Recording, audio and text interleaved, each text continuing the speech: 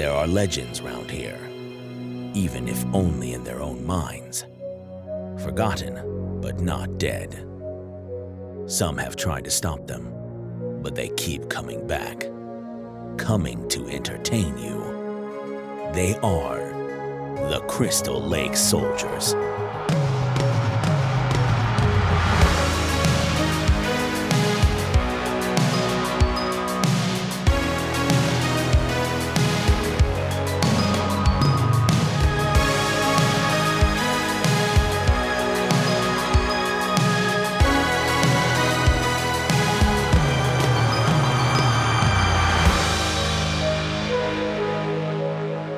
Well, welcome back, campers. This is episode 9 of the Crystal Lake Soldiers podcast. I'm Isaiah. This week joined by Mark. Both Sean and Ted are gone for the weekend. But we do have a special guest, my buddy Jason, who has been making short films for quite a while now.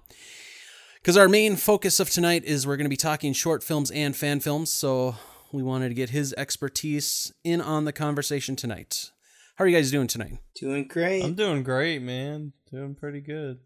Awesome. So, just to kind of start things off here, just as a reminder, this week me and Ted both saw Three from Hell, and we did our first movie review, which has been posted. There are 2 different versions of this review.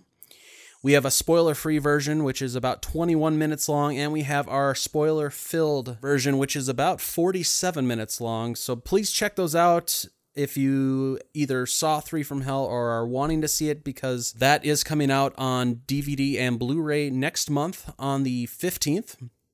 And to kind of go along with that, just kind of sticking with Three from Hell here for a minute. So the Fathom Events thing happened this past week, where it had the limited 3-night release in about 500 to 700 theaters. This movie was made on a $3 million budget. And in that 3-day limited release in just 500 to 700 theaters, it made a $1.92 million on those nights total. So, because of the overwhelming success of this event, Fathom Events is bringing it back for one more night only. And this is happening actually the day before the Blu-ray drops, which is on October 14th. So if you missed out on being able to see it during this 3-night run, you'll get one more opportunity to see it in theaters before it's released on Blu-ray the next day. So the cool thing about this is that, kind of like with the 3-night run, they had different things every night that happened with it. With this 4th night that they're doing in October, you get a special introduction by Rob Zombie, and you also get an alternate commemorative poster that's coming with it. Man, I'm probably going to check it out on the 14th when they open it up again. I didn't get to check it out last time. And I'll probably pick up the Blu-ray as well. Love A House of 1,000 Corpses, love Devil's Rejects. Like what me and Ted covered in our review is we both absolutely love the movie. It's well worth it. And I will be definitely picking up the 4K Blu-ray of this, because they are getting a 4K Blu-ray for this, which it's a 3-disc set. So you get the regular Blu-ray, the 4K Blu-ray, and the DVD. What's cool is that with the Blu-ray editions is you get a 4-part documentary that comes along with it for the special features. And if you've bought any of number of the previous Rob Zombie movies, usually they have a documentary. Like the first Halloween movie, that had a 4-hour documentary for this movie. So it seems like with this one, it's going to have kind of the same thing, where it's probably going to be close to a 4-hour documentary on the making of this movie. If you get just the regular DVD version, though, you only get the first part of that 4-part documentary. So that's something to kind of keep in mind when you're going to make this purchase. So it might be more worth it to shell out the extra money to get the Blu-ray version versus the DVD version. So that's coming up. That's going to be cool. And I'm excited because I'm thinking about going back to see it again in the theater, because it was that good. So really cool that they're bringing it back because of the overwhelming success and how many people actually went out to the movie. So that's awesome. Now, in other news, we got word this week that Wes Craven's estate actually has regained the rights to the original Nightmare on Elm Street and Freddy Krueger as the character. This is interesting because obviously we know that what's been going on for a while now is the rights issues with Friday the 13th is in the same situation where Victor Miller, after 35 years, decided he wanted to invoke his right to gain back, ownership of that story, or that first movie and the characters in it.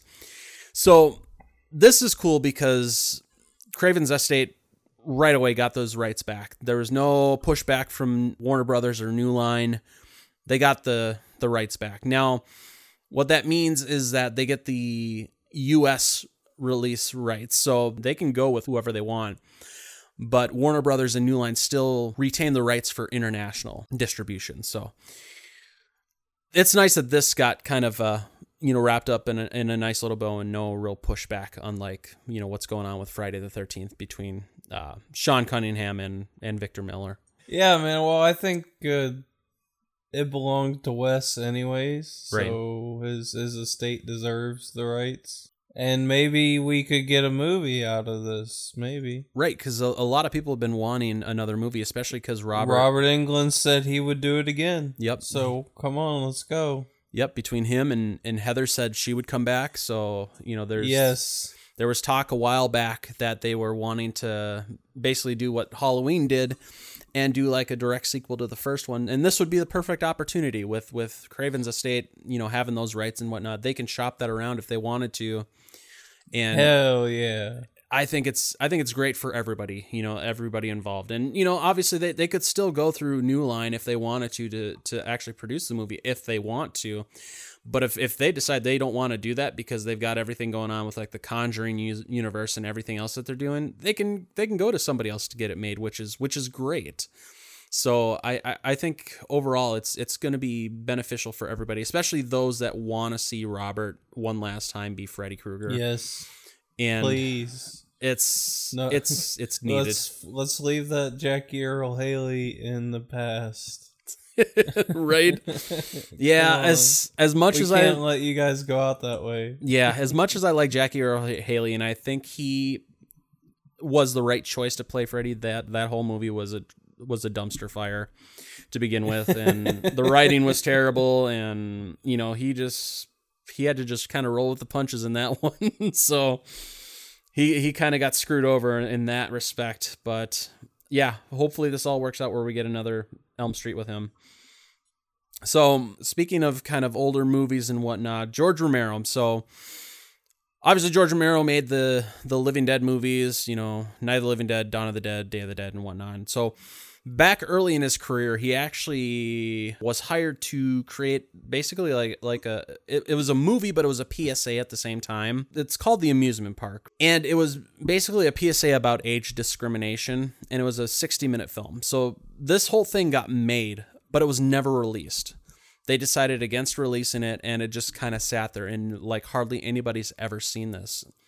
And this got brought up after he had died about this movie that was never released, that his family was trying to get released finally after all these years. Because, I mean, you think about it, it's been almost, 50 years? Pretty close to 50 years since that was made. And it's never seen the light of day, really.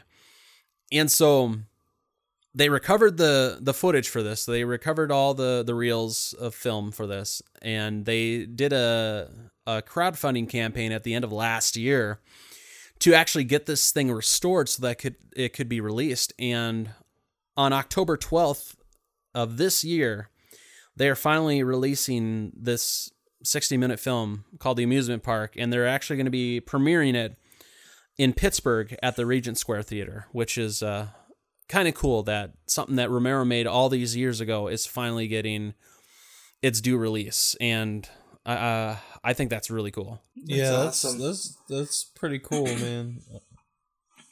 I'd love to see what the investors found to be too gruesome. Like, by today's standards, what does it actually look like?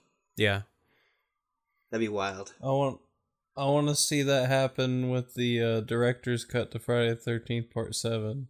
Wouldn't that be great? Wouldn't that be great, especially if they could find the footage? Because wasn't it something they were saying that the footage might be lost or something? I think it got thrown out. Yeah. That would be cool if they could find that and get that done too. Because John Carl Buechler's movie just got really just cut the fuck up. Butchered. Absolutely butchered. Yeah, that was a injustice to say the least. So, but it's cool getting to see Romero getting another movie released this long after his death, and one that nobody's ever been able to see before. So I think that's cool. And it may not be the greatest movie, because I mean, this was early in his career, but you know, getting anything released that nobody's ever really seen of him is, I think, is cool, because he's my favorite director, you know, of anything. And I think it's awesome. Godfather of zombie stories. Yep. Absolutely. My favorite zombie movie ever, Night of the Living Dead. It's a timeless classic. Yep. Oh, it's just a kind of side note, because I got that when I went to Crypticon, Kansas City, I got that Criterion version of Night of the Living Dead. Holy shit, is that beautiful. Nice. Because they redid that whole thing and cleaned that sucker up so good. It's like, it almost seems like it's a different movie. It's just so beautiful. It's just ridiculous. All the work that went into that, it's just so fantastic. Kind of the same thing that they did with Scanners too. I mean, that movie ended up really beautiful too, you know, after being in Criterion, but that's just kind of a side note. So sticking with upcoming movies, Texas Chainsaw Massacre. The last film we got, and this whole series has been so convoluted already. So the last movie we got was a prequel to the original movie, and that was called Leatherface, and that came out in 2017. It just basically kind of went through what happened and how Leatherface became Leatherface, basically. So when that movie was about to be released, the rights for the original film actually went back to Kim Henkel, who, you know, helped produce the original movie with Tobe Hooper. So there was a lot of talk about, you know, what was going to be happening with the series after that. And, you know, there's been talk of a TV show and all these other things, which still may happen. But news came out recently that they are producing another movie. And this is going to be through Legendary Films. And the person that they got to come produce the movie and kind of oversee everything is Fede Alvarez, who, if you're not familiar with him, he is the one responsible for the Evil Dead remake, as well as Don't Breathe. So his work is pretty stellar. And to have him kind of overseeing it is kind of the right move. It's not known if he's going to actually be directing or not, but the fact that he's kind of overseeing it is kind of cool. Now, the one thing that with this whole thing is that their take on this is going to be another direct sequel to the original film. So if you remember, they've already done this with 2013's Texas Chainsaw 3D. So they've already done a direct sequel to the original recently, and they're basically going back and doing another one. Well, I haven't seen the Leatherface. I heard so many bad things about it, and I just never got around to watching it. But this new one seems like it's got a lot of potential. I love the story. I love a lot of the sequels. Yeah. The Evil Dead remake was probably my favorite remake I've ever seen. Yeah, Could be good. His work is great. And yeah, my only gripe is just them going back and making another direct sequel to the original when they've already done it. It's like, why don't you just tell a different story or continue after that or something, you know? They're trying to outdo Halloween. Yeah, and you know, it may end up being good. You know, we don't really know just because they're just kind of in the planning stages, and they may end up changing it. So, you know, who really knows what may end up actually happening with this? Hopefully it ends up being good, especially, you know, that the rights are back in kind of the original camp's hands, so to speak, and they've got a competent director, producer, you know, kind of overseeing the project. I think it's got all the right ingredients to be good as long as they can pull it off, because, you know, Texas Chainsaw 3D was terrible. It was a terrible movie. It was a gimmick movie for 3D. For that, it was worth seeing in the theater just for that aspect. But beyond that, it's not a good movie in any aspect. Is that the one where she was related to him? Yes. Yep. Yeah, see, I liked that movie just for her. Get him, cuz. That line just took me right out of the movie. Yeah, that's true. It was a terrible movie. But in the same breath, though, Leatherface actually wasn't that bad. I know a lot of people shit on it, but it's actually, I would rather watch that over Texas Chainsaw 3D. It's actually a decent origin story for him. And it was pretty well done, you know, for what it was. I mean, it's definitely low budget. It's not going to be up to the caliber of even like, you know, Halloween 2018. It's nowhere even in the ballpark, but for a decent video on demand movie, which is what it was, it's not bad. And it's definitely worth checking out if you can find it on something like Netflix or something like that. So I would say check it out if you get the chance. But it's not the greatest movie, but it's not a bad movie either. So that's exciting that they're hopefully going to do something good with this.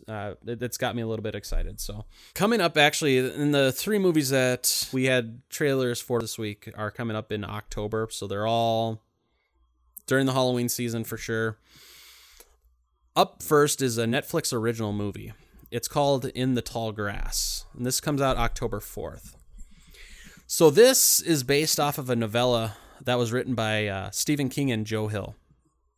And this trailer looked creepy as shit. Yes.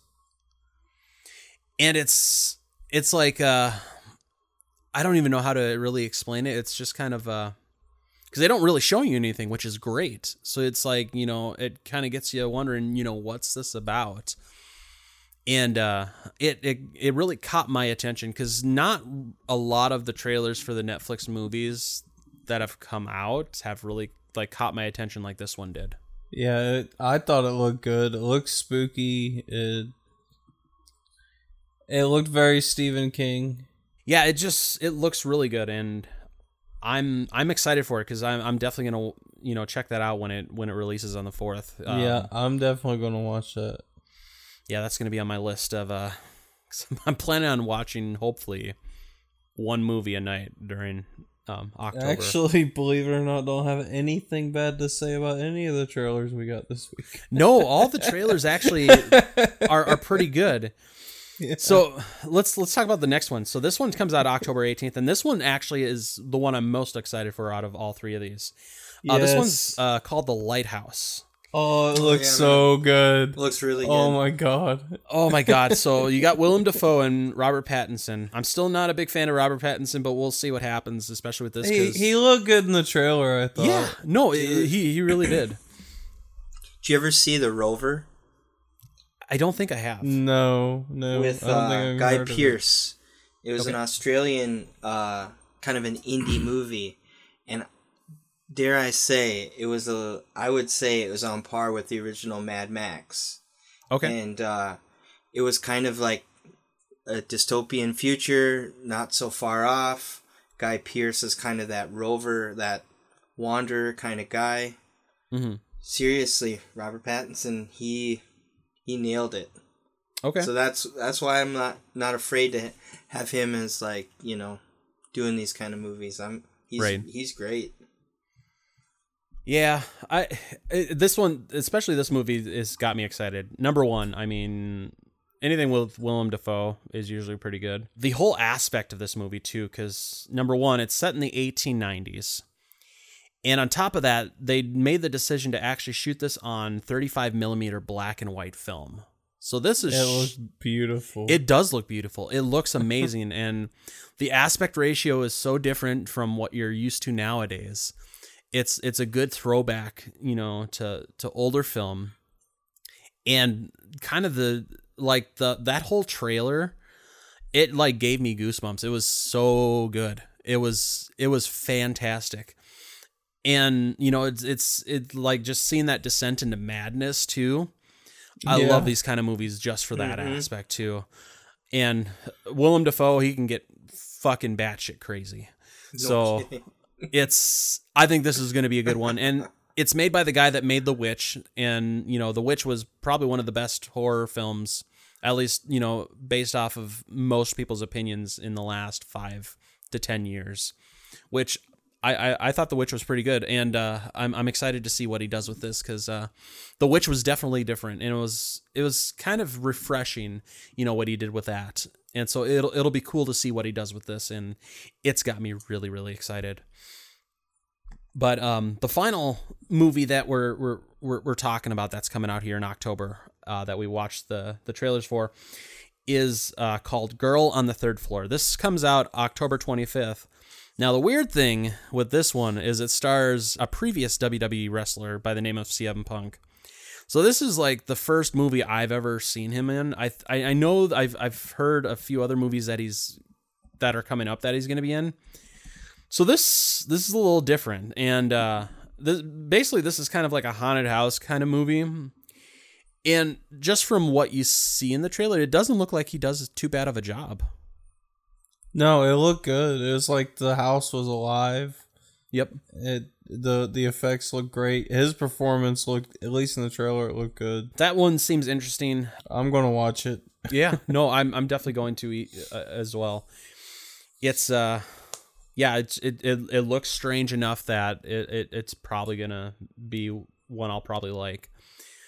And then the last movie that we're talking about, this one actually, so not all of them come out in October. So this one actually comes out in November, which is right in time for winter, because this one takes place during the winter time.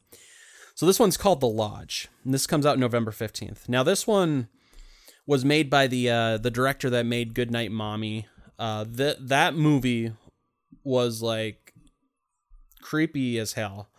If you haven't seen Goodnight Mommy, I do recommend it. It is a foreign film, so you do have subtitles and stuff like that, so kind of be aware of that. But like the tension that this director can build is amazing. And I'm kind of seeing the same kind of vibe with, that tension being built. And basically what you get from the trailer is that these two children are staying with their father's new girlfriend or wife or whatever the case may be. And they're stranded at this lodge, basically, or this cabin, this family cabin, or whatever it is. And you find out that this woman had a previous association with a cult that ended up killing themselves, but she didn't partake in that, in the suicide thing. And it's like it's coming back to haunt her, or, people are coming after her, or whatever the case may be, because you don't really know. And that's kind of the same kind of thing that they did with like Goodnight Mommy, because you didn't really know what was going on, or who was evil or who wasn't. And so I kind of like that. And this really put off that vibe quite a bit with this. It looked interesting. It's got that kid from It. Yep. The one that played Bill Denborough in the new movies. Yeah, young Bill. It looked like a psychological type thing, and I'm into those. Yeah. So. Yep, and that's definitely what Goodnight Mommy was more psychological kind of mystery thriller with horror elements in it. So yeah, I love those kind of movies too, and this one definitely piqued my interest with this, especially because their second movie ended up being in English. So versus, because I think the original one was in Swedish or something like that. I don't quite remember, but yeah, it looks really good. So the main focus of our discussion tonight is we're going to be talking about short films and fan films, because we've been seeing a lot lately, especially if you look at Friday the 13th, which is kind of our cup of tea for everything, is because of the whole rights issues and the legal BS that's going on between Sean Cunningham and Victor Miller. You've got all these fan films that are being released. You've obviously got these stellar ones like Never Hike Alone, which is,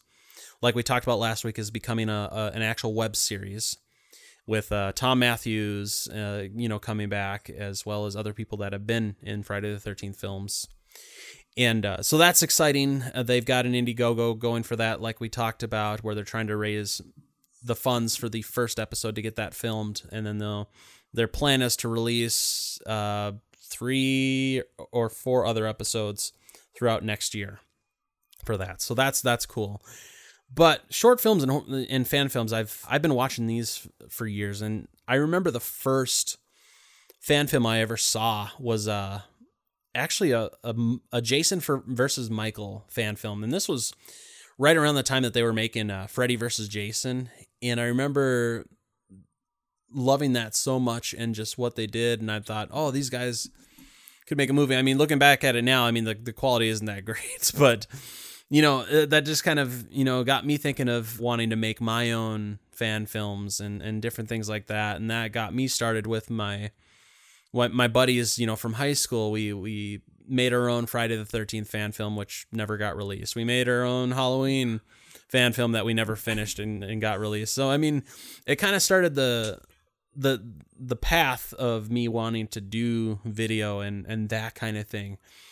And that definitely played a role in getting me, where I wanted to go, going to school for video and different things like that, even on top of my love for movies and all that. So that's what we want to talk about tonight, is just kind of some of our favorite short films, fan films, that kind of thing, and kind of discussing even, going about how we've made certain ones too. Because obviously we have Jason here, who I've worked on with some videos, and he's done his own short films that have been put into festivals and that kind of thing. So that's what we're going to be talking about tonight. Yeah, don't forget fan film the Predator. That was our Predator fan film was that was legit. That was some serious some effects that you put together in that, and oh god, early After Effects. Yep, and the found footage of that was that asteroid over Russia or whatever that was. Yes. And putting that at the beginning, oh man, that was gold. And it made it look so well at the time. Like, we're looking at this like this is Hollywood, baby. and now it's such trash. It's so cringy. Oh, you know what? What I'm gonna do is I'm gonna leave a link down below here on the page for this, so that if you guys want to check that out, you guys can go check that out on YouTube, because it's still up, and it's very cringeworthy. It's not something it was fun. It was a fun experience. It was a lot of fun doing, but it's very, very cringy. It's it's 10 years old now. Actually, we made it 10 years ago. That's insane. So now I know what I'm doing tonight after the show. Oh man, make yourself a big bowl of popcorn. Get comfy, get right in there. Oh man, it's great. Hell yeah. Oh god. Oh, remember when we did that one, the Evangelist? It's oh basically man, like a hitman, but he was an evangelist. Well, as soon as we heard the new release from Johnny Cash, it was just, or no, did we originally do it to Man Comes Around? Yeah, right. And we oh yeah, we gotta make something to this. And we were in our back lot, in our classic back lot. We had to put something together for it. Yeah, that one was interesting, because YouTube kept taking it down because of that song, because they kept flagging it for copyright and wouldn't have it showing. I had to end up changing the music, and so I ended up changing it to Shipping Off to Boston.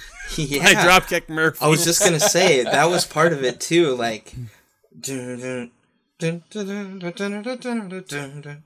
Yep, it's good. Which ended up working out. I mean, the song doesn't match up with what, the whole thing was, but I mean, it was kick-ass, and it just made it that good. Yep. Oh, man. Me back in my skinny days. Right. Oh, man. You and me both, brother. And I had hair. Right? We're different people. We've transformed. But that, I think that's a good segue into, making short films in general. The first ones you make are always going to be cringy. Oh, yeah. I thought, I had to make the perfect thing. And the more people that I talk to, the more filmmakers that I talk to, it's no, make as many crappy ones as you can make, because it'll only make your next one better. You know what I mean? Yeah. I agree. It's pretty much with anything creative, though. It's true. got to start somewhere. You got to start with that Predator. Yeah. That's right. It's really hard to get noticed in this world. Yeah. It is, Right. because you got to stand out somehow. Yeah. Right. And it's really like right place, right time kind of thing, but also you're, having that quality content as well. It's You gotta have the be, like, dedication to keep going is what it is. Yeah. Oh, No, yeah. It is. Like well, how I would put it too, like you can, through making really crappy videos or crappy short films, like you kind of find what works for you, what doesn't. You kind of find, wow, I really am interested in this part of it, and you kind of find your voice through it too. Like, I found that making serious film wasn't really for me, because Yeah. when I had to go to a film festival and talk about it, I found myself like, how do I talk about something serious? I don't know how to do it. Right. And it was torturous, and I did it, but like, I found like I never want to talk on a serious subject again when it comes to my creative work. Like, it's something that I'm glad I did, but it's like, no, I'll stick to killer clowns and people's heads getting cut off. It's a lot easier. Swamp buck. Hell yeah. Antlers through your belly. That's a little funner. Yeah. Yeah. I would definitely agree, because like if you were to try to get me to do like a serious video, I would struggle so hard. I mean, I'd probably be able to pull it off, but I would struggle so hard versus just doing something just wacky and out there and just fun. It's because I'm sure there's people out there that just love doing that kind of serious, more dramatic kind of thing, but it's just definitely something that just does not come easy for me. Definitely. Right, and two, like the way I went about doing a little bit more serious experimental narrative stuff was I got a grant to do it, which is like incredible. It was like my first grant, but I also went into the grant knowing like, well, maybe I should, because nobody's gonna go into a grant thinking like, oh, I'm gonna make a slasher flick. They're gonna just throw money at me. Like, no artist council in the world is gonna give you money to make your slasher flick. But if you make something a little more serious, a more topical, yeah, of course, they'd love to give you money to first, to speak on something, that's near and dear to the community or whatever. But then I found myself like, it was almost like a conflict in the end. Like, well, I did this to make money, money to make the movie. But at the end of it, it's like, oh man, I really wish I would have just made something fun. But yeah, and ultimately you got to love what you're doing too, because right. I mean, if you're just always struggling trying to do stuff, and this is even in just regular jobs too. I mean, if you're not loving what you're doing, I mean, really, what's the point? And I'm definitely in that boat where I'm not doing what I love to do currently, job wise. So I'm kind of preaching to the choir. That's why we're here. Right, And, exactly. It's just like, and it's scary because, you want to do something, and then it's just taking that first step. Yeah. And, that first step for me was, because I love doing video. I'm still going to love doing video. But even with like the podcast, just taking that first step and just doing it, not expecting to make any money on this, because I'm still not expecting to make any money. But if it ends up coming that way, great. But, it's just taking those steps, even with video, just, because that's the one thing I struggled with for the longest time. And, we talked about before we started recording, just kind of our previous experiences, we'll say that, with video. And it got me to the point where it was like, my heart wasn't in it. And it was a struggle just to even get myself to do stuff video wise. But when I did it, it was great. Even looking back when you did Swamp Buck and I did the behind the scenes stuff. Yeah. That I had a ball with. I mean, I recorded all that. I ended up editing that video. I mean, I had so much fun doing it. And then for a while there, I was doing like review videos on like unboxings for like Loot Crate and different things like that, or doing reviews on whatever else. And, I was doing that for a good solid year or 2 years straight, and I was enjoying it because I was doing it weekly at that point. It just took me to that point of just kind of just doing it and just getting into it. And I think that would be the same for me now if I were to try to, because I've been talking about, I want to still do that short film withdrawal, which I still want to at some point. It's going to be a matter of me just taking that step just to get started and doing it. Because I mean, ultimately I took the first step by writing the damn script, but now it's just a point of trying to location scouting and finding people to be in it, because I definitely don't want to be on camera, because I fucking hate being on camera. Yeah. I'm not an actor by any means. What? And you know what? I'm gonna leave another link down below for another short film that me and Jason did called The Box, and you'll see what I mean. I'm not an actor, and that one's fun. That one I had a lot of fun doing, and that one I can still watch every now and then just because it's cringy, but it's funny cringy. Yeah, it works. It works. It works well. Whereas Predator, that was kind of more of a serious thing. It's just cringy just because it's on a freaking like point and shoot camera that we recorded it. The crazy thing I think about back to Predator was that I think through that I remember you getting some really cool connections out of it. That it's due to circumstances we didn't really make that happen, but the crazy thing, like, what if something could have came out of that? But, like, I think it all comes back to, like, what you're talking about is what we were talking about earlier was, like, creative fulfillment. Like, that's the whole reason why we used to do it back in the day, and that we continue our trying to find that fulfillment, whether it's podcasts, whether it's unboxing videos, and, like where we're here today. But, like, that creative fulfillment is everything for me, because like literally my paying job, because I don't make any money off of films. It's only been more recently, which is really cool, is I get an honorarium for one of the film festivals that I was accepted to screen at. They actually give the artists, anyone who was selected by the judges, they'll send an honorarium. I don't even know how much it is, but that's like the first time that's ever happened. But like the 9 to 5. That's awesome. Yeah, thank you. But like my 9 to 5 is like, it's corporate zombie work, like putting together creative or promo for stuff, or mostly a lot of design, junk mail, like stuff people throw away, political stuff, boring. It's just boring. And that shit is boring. Yeah. I mean, for the little bit I worked on that with you. Oh man. Oh, I was so bored.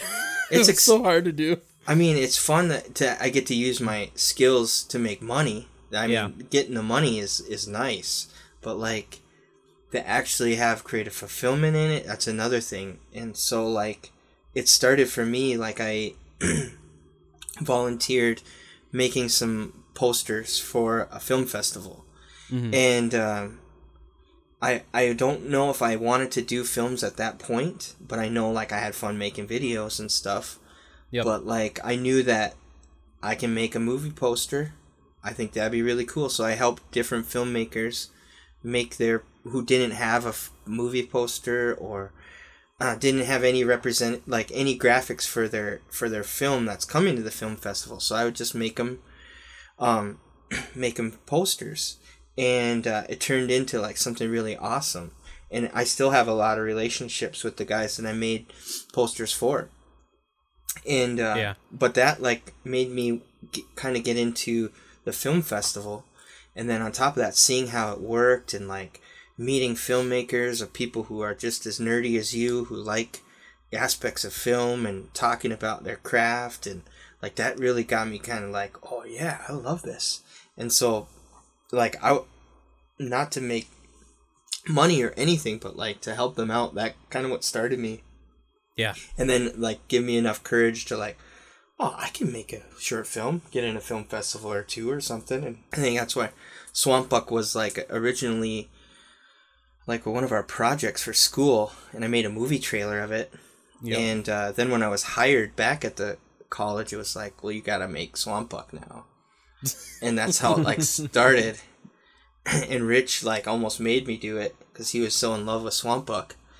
And so I was like, okay, let's do Swamp Book. And then that was like kind of my first like real kind of short film, and that ended up, I looked the other day, it was like 7 film festivals it was at, and some were pretty legit. Other ones were like a bar in Peoria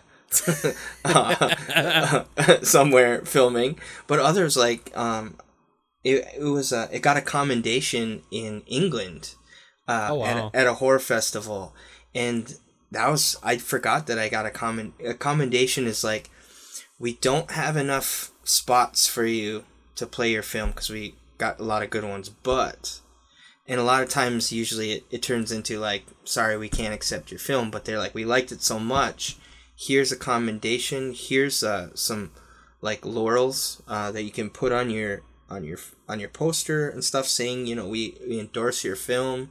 It's pretty cool. That's cool. It didn't play there, Yeah, so I still need an international showing, but like just people who like your stuff, and that's kind of like the best thrill of all, is having an audience of people who like laugh at the parts that you think are funny, you know, like and just reacting to your film. It's like, it's super addictive. Yeah, that's cool, man. But yeah, so this season, this festival season, I had two films out there. And they couldn't be any different. Like, one, I spent like 2 months preparing, and it's super short. I was on Super 8 Film, and it was part of a London competition where if you put together a film on Super 8 camera, you have to film it in sequence. It has to be all edited in camera. You can't, like, you'll never see your footage until it's developed. And so you literally have to shoot it in sequence. It can only be as long as your film roll, which is 50 feet, which is about 3 minutes and 16 seconds of film. And it's got to be 18 frames a second shot in. And you send in the cartridge to get it developed by a company out of London who develops the film. And then you get 2 weeks to put together a soundtrack to it. So if you wanted to add any audio, like music, it had to be original music score.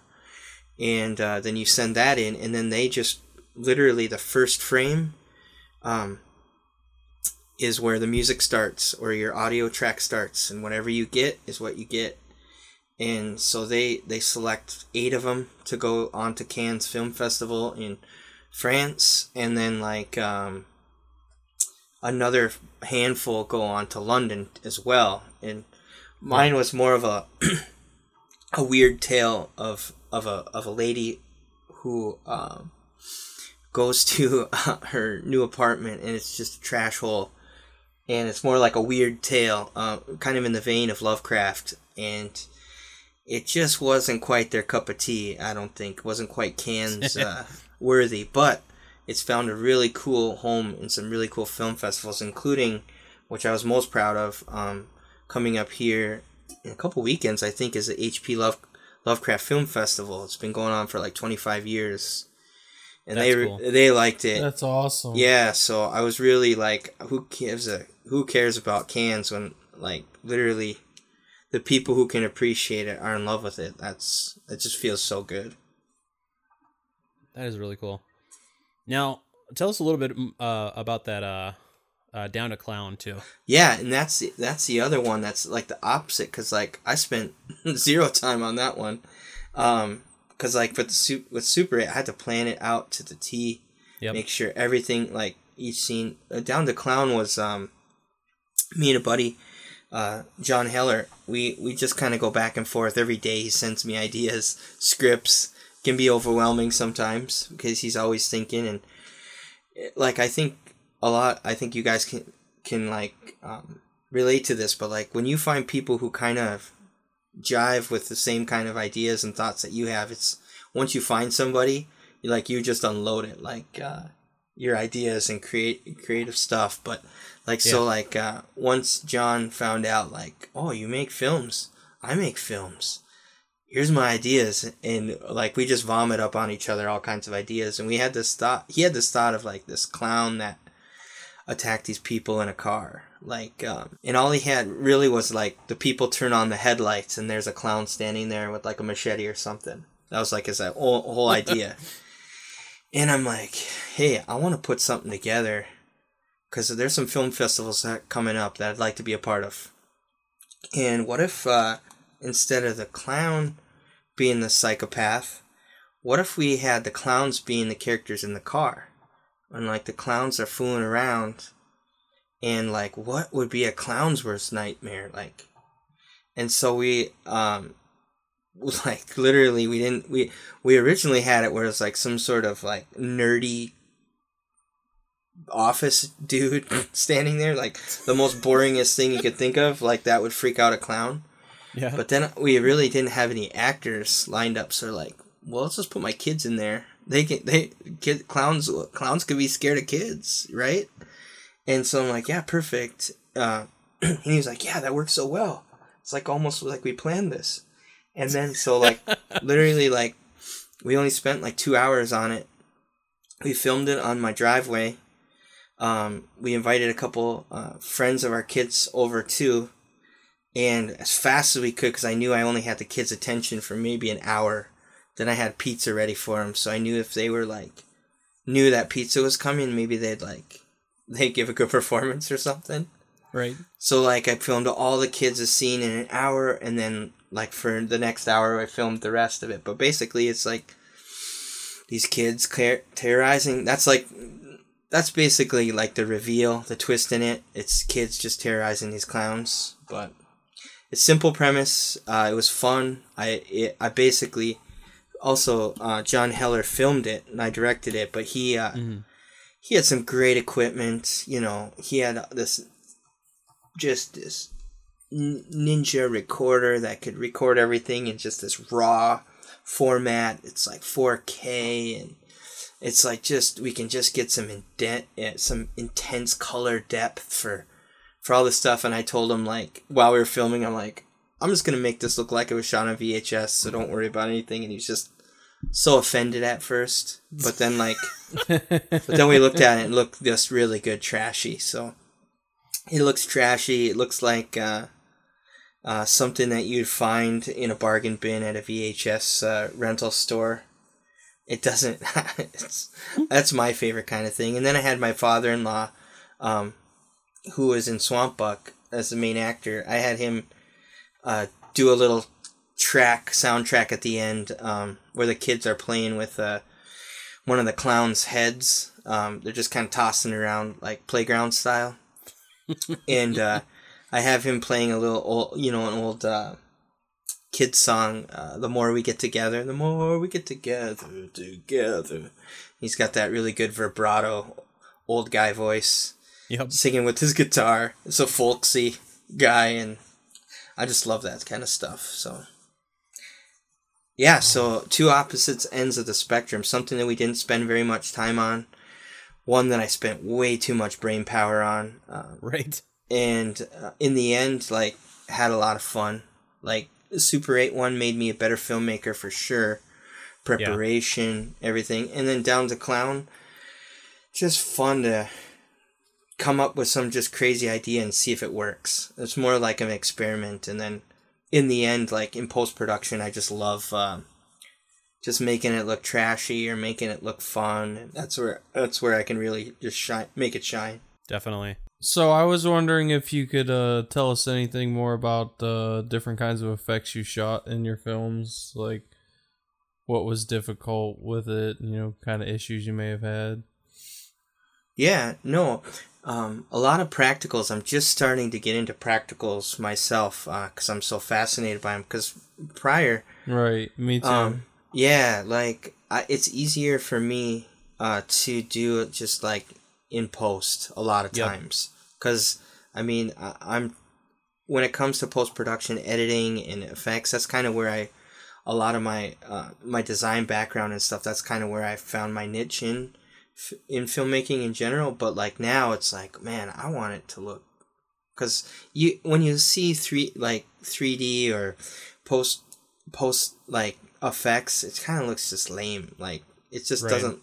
And I'd rather have like a good Tom Savini latex rubber. Tom Savini's my freaking idol for special effects. Right. So I haven't got to that point yet, but I made a couple cool connections more recently, and I hope to do that in the next from here on out. But one of the effects I have done, like in Down to Clown, when I need, like, I had the idea in my head, I want these kids just playing. I want it to go from like super serious, menacing children. They're about to attack the clowns, and then I want it to like cut to the title, because in short films it's nice to be able, sometimes you can put the title like at the end of your film instead of the beginning, because it's really not that long, so it just sometimes makes it's aesthetically like pleasing to have the title at the end, like it makes sense then. But I knew I wanted a hard cut, and then I wanted to lighten up with the folksy song, and I wanted like the kids to be playing playground style. And I did want them tossing around a clown head. Like it was like nothing. So I took I looked on Amazon first, like heads, like severed heads and bloody heads, and like my browsing history was probably like flagged by the FBI, like what I'm looking for. But I knew I could, if I had zero budget, so I'm like, I got to do this on the cheap. I could have researched it probably a little bit more, but like literally, like I said, we put it together really fast. So what I did was I went to Hobby Lobby and got one of those foam heads for that, like mannequin heads or whatever. Yep. And I put the exact same clown makeup that the clowns are going to put on that. And it was already white, so it was like perfect. I didn't have to like any flesh tones or anything. So I just kind of put the clown makeup on, put the foam nose on it and the wig, and it looked like legit. And then on the bottom, I painted the bottom and designed it. I think I would have, if I had a little more time, I would have like dipped it in some, like Carol syrup or something with like some chocolate syrup, and like made it really juicy. Yep. But yeah. I didn't have enough time, so I took like some craft paints and did a mixture of all kinds of paints at the bottom. And then there's already a little hole in the bottom of that foam head, so I shoved a bunch of yarn and stuff and like made it look like dangling nasty like nerve endings and stuff like that. Tendons and spinal cord stuff, just juicy out the bottom, and it looked pretty good. I mean, even like you couldn't really fucking tell. Metal, man. That's metal as shit. You couldn't tell much, especially after putting the VHS grunge on top of everything, and just really, you couldn't tell what was going on. So it worked out pretty slick for that. Yeah. And then like for practicals, I think that's like I did some on the Super 8. I knew that if I had anything special in there, I had to really pull it off well. So old friend of ours, Jake Jordan, remember him from school? Oh, Isaiah? yeah. He put together an animation for me, because in there I wanted like mold to grow on the walls. Mm-hmm. To kind of like that mold is consuming my actor. And there's it's kind of montage experimental looking, and I knew I wanted mold growing, so he hand animated some moldy looking things, and I took some pictures ahead of time of this old nasty Jesus picture that I had hanging on the wall. Yeah. Because there's this really bizarre looking Jesus picture that my wife grew up with on her wall. Like literally, if you saw this Jesus picture, you'd literally like have nightmares as an adult. Like, imagine as a kid having this creepy, because it looks like his eyes are, depending on when you're looking at him and how, looks like his eyes are open or shut. You can't quite tell. That's so weird. It's freaky, dude. It's freaky. So, like, I had this I knew I wanted this in the film, so it'd be cool to, like, have the mold grow around it. So what I did was I took a picture of it and I sent it to him. I'm like, can you make it look like mold is growing around this, and then like take the picture out? And so like he had one where it was just like nothing in the middle, but like it was square and the mold is growing around it. So like I took a projector and I projected it on the wall, and then I filmed that real time to make it look like there's mold growing, because I couldn't do anything on the computer, right? And so it ended up actually looking pretty darn good. And I actually had people like, how did you do that? I'm like, well, I just projected it on the wall and played it. And they're like, genius. But like that looked pretty sick. That looked good. That's awesome. What I'd like to do in my next films, making the connections that I have who are like champs at like latex and masks and stuff. I'd really like to do some good severed head, like with the skin peeling apart, and I'd like to do some cool masks too. I think that'd be really awesome, like some good monster making. I think do you remember for Swamp Buck when I had that old bear hide and I shoved the antlers through it? Do you remember that? Yes, I do remember that. We didn't really see it ever, but I thought like that'd be pretty cool. But I think I would have spent a little more time on a really cool, like gnarly looking demon deer. But or I suppose like we did practicals during Swamp Buck, because like we had the horn like ripping through the Ryan. Yep. So we made him swallow a bunch of the blood. I poured it in his mouth, and then like he's like gurgling it out as he's hanging onto the deer horn that looked like it's protruding through his chest. Yep. But then when we did awesome. Like the prior, I took like a rubber balloon. We had a couple guys holding his shirt. It was so ghetto, but we had this shirt that he was wearing, and then from behind, we held the shirt tight, and I thought like if I had that horn pushed through that balloon, it looked like it was piercing skin, and then like blood squirting out at the same time. It didn't look as good as I thought, so I had to like speed it up in post in my edit. But that didn't look hardly good, so I just cut it real quick. But that's probably the closest. I'm trying to think what else we did. Yeah, that's about it for now. I want to keep doing that though, because I'm so interested in that too. Like, yeah, it's fun. It's got such a rich history too of definitely monster making, and you can get deep into it and do some really amazing things. Right. Yeah, I tell you what though, I mean, cheap alternative. I mean, even though practical is always better, but After Effects has saved my ass so many times. Oh man, it's easy. It's too easy to make it look good. Well, tell you, I went to a special effects makeup contest, and they had a box out for each contestant with random items. There were things in there like napkins and tampons and just random things, and that's all they were allowed to use. Yep. And they all came up with something amazing. That's cool. So you can do it on the cheap if you're creative. Right.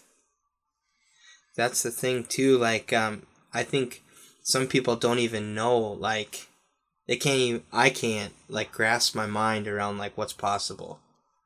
Like I can think a lot of times when I'm writing a script or putting something, I have an idea of a story. Mm-hmm. It's a bummer that I think I'm getting better at this, but I'm thinking of limitations while I'm writing it. Like, the script's got a lot of dialogue in it. I'm not gonna be able to afford like really good talent. So I know that I'm gonna be having my buddies in it who can't act, at all. So like I'm gonna have my speech down to very limited, and so then I'm like, okay, with practicals, well, I know I can just do this quick in After Effects, but now it's like I can start. As I'm making them, I know like, I can make this a little better. And speaking of practicals too, I've been helping in post-production. I've been helping these fellas out in Detroit who are putting together a movie, Psycho Ape. And that's been a blast. And they're really good. They know a lot of fun tips and tricks of practicals, and they're doing a lot of severed things. And the premise is very simple. It's a guy dressed up as a monkey in a gorilla suit, who basically goes around and kills people with bananas, and that's it. That's how it started. And so there's a lot of good blood, and practicals. If anything ever gets like severed, they have the old PVC pipe that has a little bit of a bend in it, and they fill it full of your blood, and you blow into that, and that just does a nice spray on people's faces and out people's arms and That's so good. cutting off legs. They're pros out there. That's been a fun trip. It started with just I put together some. They had like a call for any artists who would be willing to do a poster or some sort of artwork for them, and it's kind of blossomed into a fun relationship working with those guys and seeing the behind the scenes, and they're putting together some good work out there. It's got they ended up getting some talent on the project. Kansas Bowling and Bill Whedon from Sergeant Kabuki Man. He was the bad guy in that movie. That's great. Bill Whedon's just a ride. He's great in it. It's been a blast seeing the process and being a part of it. I'm really honored to be a part of it. It's pretty fun. That's so cool. That is so cool. Yeah, like the whole behind the scenes stuff with fan films or short films rather is so unique, and it's so fun to be a part of when you do get to be a part of it, and getting to work on stuff like this is definitely awesome. Whether it be the editing or filming or clean up, color correction, whatever the case may be, visual effects, it's all just so much fun, doing it. I find myself missing that stuff a lot, that's for sure. Yeah, man, it is like I find myself wanting to do it more and more. And if I was ever to be able to do it to get paid, oh man, I'd do it in a freaking heartbeat. Oh, no kidding. It's so fun. But for now, it's like I'm just going to basically sacrifice a little bit just to stay creatively fulfilled. Yep. Definitely. So lately, what have you been using equipment-wise when you're doing your short films? I've used pretty much everything, and a lot of times if I'm filming with my buddy John, he'll use his cameras. He's got he's gonna kill me for this, but I don't really remember what he has.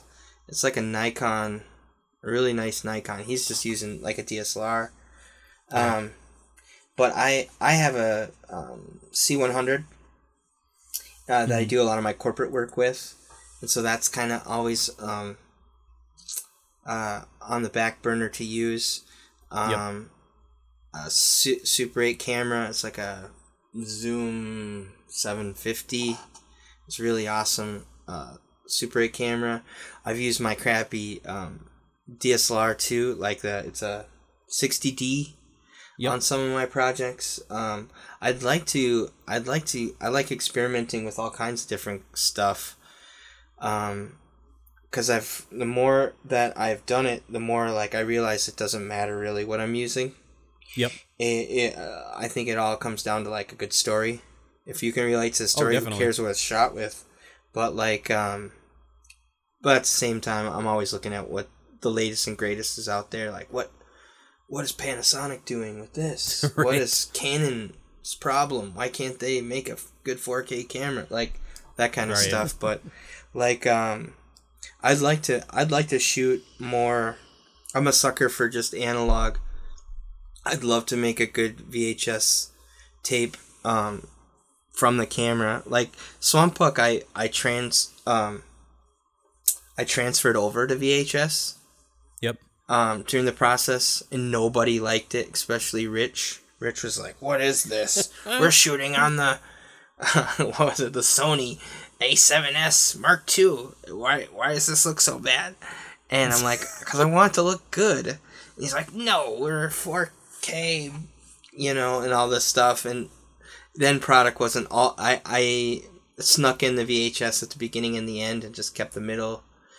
But like everything I can, like I think it's easier just to start shooting with what you got, because there's too many times I'll fall into the trap. Like if only I had this camera, then I fall into that all the time. I'll be a filmmaker, man. Then I can shoot my project. Like, yep. But in that case too, like it's so easy to rent these days too. Like you don't have to own definitely. it. For $100, you could probably get a pretty sweet camera with some good gear for, depending on how many days you need it. Yeah. Be pretty awesome. Like for me, because I've got three cameras, I think. So I've got they're all Canon DSLRs for the most part. So I've got my EOS Rebel T4i. So that sucker's like 8 years old. And then I've got my 6D Mark II, which I do my photography on. And then I've got another kind of cheapy one. I've got my GoPro. And then, I ended up buying, my friggin' drone that I've used twice, in the last 2 years that I've owned it. So I've definitely fallen into that pit where it's like, oh, if I just had this, then I could do this. Oh, yeah. I do that all the time to myself.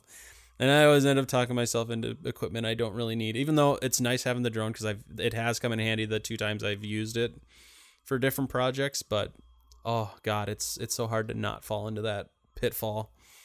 And then you're spending money that you really probably don't even need to spend because, I think about some of my best work that I've done. You look at Shatterball 4, Balls to the Wall. Oh, classic. That was so fun. And it was all done on a cheap-ass Canon DSLR, with just that 50mm lens, which makes everything just look beautiful. And then besides that, the box was also done on that same camera, so it really is. It doesn't matter because we also had other people that were using even older cameras that were doing phenomenal work back when we were, in school still.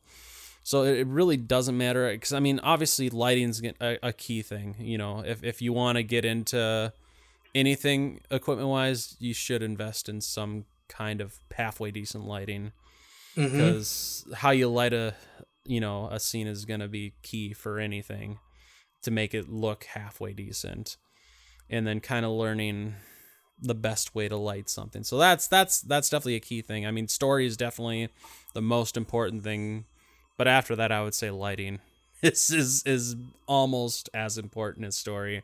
Yeah. And then like camera, that's all after that. Well, even with lighting, you good sound too, because good sound and good lighting are gonna more than not make or break your video or short film. Oh yeah, you're gonna lose me real quick if your audio is trash. Or yes, sounds like you used a microphone on a freaking like a I don't know, like on your camera or like on your cell phone. Like literally, it's just that kind of audio. It's like, oh man, I'm done. Next. Yep. Or like an old computer microphone, right? Like we used to do. Yeah, like a.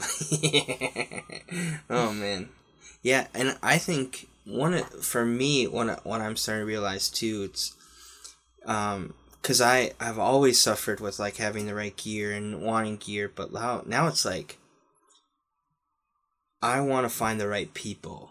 Like, yep, I want to make dang good friends with people who have like-minded. Mm-hmm. And it wouldn't hurt if they had some good lights, or like they had a little bit of knowledge in this area or that area, and like you surround yourself with like pros who are good at what they do. It's like you ain't gonna go wrong once you get them all together on a project. No, definitely, because there's groups all over the place. If you look at Facebook, you've got filmmaking groups. You've got hundreds, right? Maybe even thousands of filmmaking groups.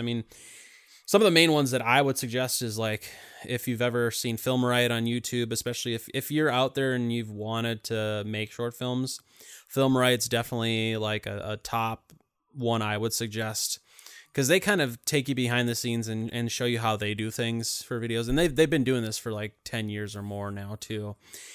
And they show you everything from, visual effects that are done through the computer. They also do practical effects. They show you just a whole bunch of different things of what you can do. Plus they've released their own short films on their channel too.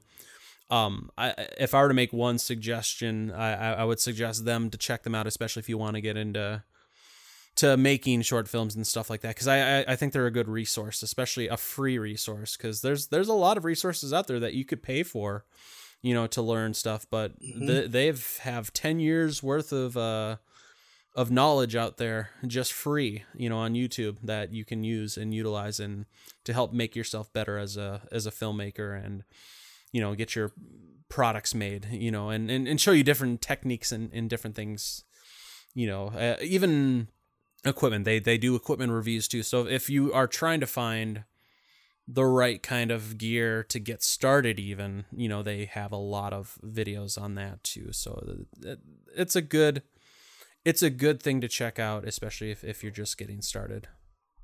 Yeah, too, like, I think there's a lot of arguments these days because there's so much content on YouTube just by itself of, like, how to put together a film. You literally could spend years watching all the videos that there's out there. So, like, a lot of people are making the argument, then why go to film school and stuff? And I think there's valid reasons on both sides whether to go or not go, but, like, I would make the argument, if you want to do it, you don't have anything holding you back. But I think, like, school for me, and I know we were talking about this earlier, school can also give you that level of confidence and on the connections of people who are like-minded. And I think, like, going to school, depending on what kind of personality you are, you'll get your film done a lot faster sometimes. You'll be able to have that competitive nature come out and, like, look at other people's work and at school and, like, be like, oh, I can do better than that. I'll try way better to make them look like fools with my work and make, like, that kind of worked with me with that way. But if you want to make a film, there is plenty of resources out there to do it today, right now. Definitely, and thinking about Film Right, they kind of got their start making their own short films, and now they have this whole community that they run, that they show people how to basically teach people how to do filmmaking for free. If you look at, like, even with short films in general, because you've got, like, people like David F. Sandberg. He is the director of Shazam. He his first movie that came out was Lights Out, that horror movie. And he also did Annabelle Creation. He got to start doing short films on YouTube. He's got a channel called Pony Smasher that he has, like, years worth of short films that he's done that led up to him getting noticed because of the his short film of Lights Out is what prompted them to make the full length film, because that went viral, after it went to a festival and whatnot. So, I mean, there's definitely, it's a good way to get started with filmmaking is by doing short films. And yeah, like Jason said, there's a lot of resources out there, and it's like just free for the taking. So you don't necessarily have to go to film school. Not that film school is bad by any means. It's just that there's so much out there that you could do and get your hands on that's just available there because they wanted to produce that content to be able to get people that are interested in it doing it. So yeah, there's definitely a lot out there. That is for sure. Yeah, like I think the medium of short films in general, a lot of people could argue, like, why make a short film? Like, you can make a feature and get it distributed, or that's where you're going to make money and stuff like that.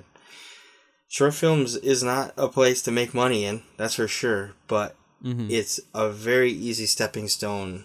Once you find your voice and you put together something good, it's easier to get noticed. Like the fellows who put together Hobo with a Shotgun and Turbo Kid, they had Treevenge before then, and that was an incredible short film. That was great. Like those are Canadians, right? I think those are Canadians. I believe they're Canadian. Yep. Jason. What's Jason? I want to say Eisenberg or Eisner? I could be called Eisner. Yes, Eisner. Jason Eisner. Yeah, and like, yeah, you got they're like they killed it. True Revenge is I'm like one of my favorite shorts that I come back to and think about. But like, yeah, True Revenge, and then it was Hobo with a Shotgun. Yep. And like I love that, and that's just one of many different stories of like putting together shorts, finding just your niche and your style, and you're able to like craft your story the way you want, and there you go. There's your feat. Now they want you on a feature. Now you can put together your own feature. Now you have proof of concept for your next Kickstarter for the bigger thing, or a proof of concept for a production house that's like, hey, we like what you did here. Here's an offer. I haven't gotten that. Hopefully someday. And honestly, too, like, I'm not really looking for that. If that may sound really weird, but I'm just really addicted in general, putting all the stupid stories that are in my head to put them together. Like, I can celebrate that they actually they're not my Citizen Kanes by any means, right? But like, that idea in my head is now finished. And like it or not, like, I got it out of my head. Mm-hmm. And was it successful? And whoever, that's not for me to decide. Like, half the time I'm in the middle of the edit of one, and I'm thinking about the next one, and want to be done with the one I'm working on and hate it. But like, just getting them out is what I'm kind of like more concerned about. I don't want to go to sleep thinking about all these different stories and never do them. That would be like a tragedy. This has been a good discussion regarding short films. It really is kind of a good way to get into, filmmaking if that's something that you're wanting to do. And hopefully this episode is helpful for those of you out there that may have been thinking about, making a short film or wanting to get into video or anything like that. Hopefully this does help you on your journey for that. If you do have any questions, feel free to reach out to us. You can reach out to us through our Facebook, Instagram, Twitter, all at CLS Podcast. Like I said before, we will have the links down below for some of the stuff that we've worked on in the past for me and Jason, even though a good portion of it's cringy. It's all good though, because it's learning, because it's kind of where we started and kind of where we went. I'll kind of include a few different things in the description below that you can check out through YouTube or Vimeo or wherever we may have it. So, but we do hope that you guys enjoyed this episode. As always, we will see you again next week. And please, like I said before, check out the review for 3 from Hell. We want to start doing more reviews. If you have any movies in mind that you guys want to, see us review, please definitely let us know. We'd love to hear back from you guys. Otherwise, thanks for joining us this week. We will see you next week. Thanks for joining us today for the CLS Podcast. Check us out at www.clspodcast.com or join in the conversation on social media with the hashtag CLS Podcast. Until next time, stay safe, campers.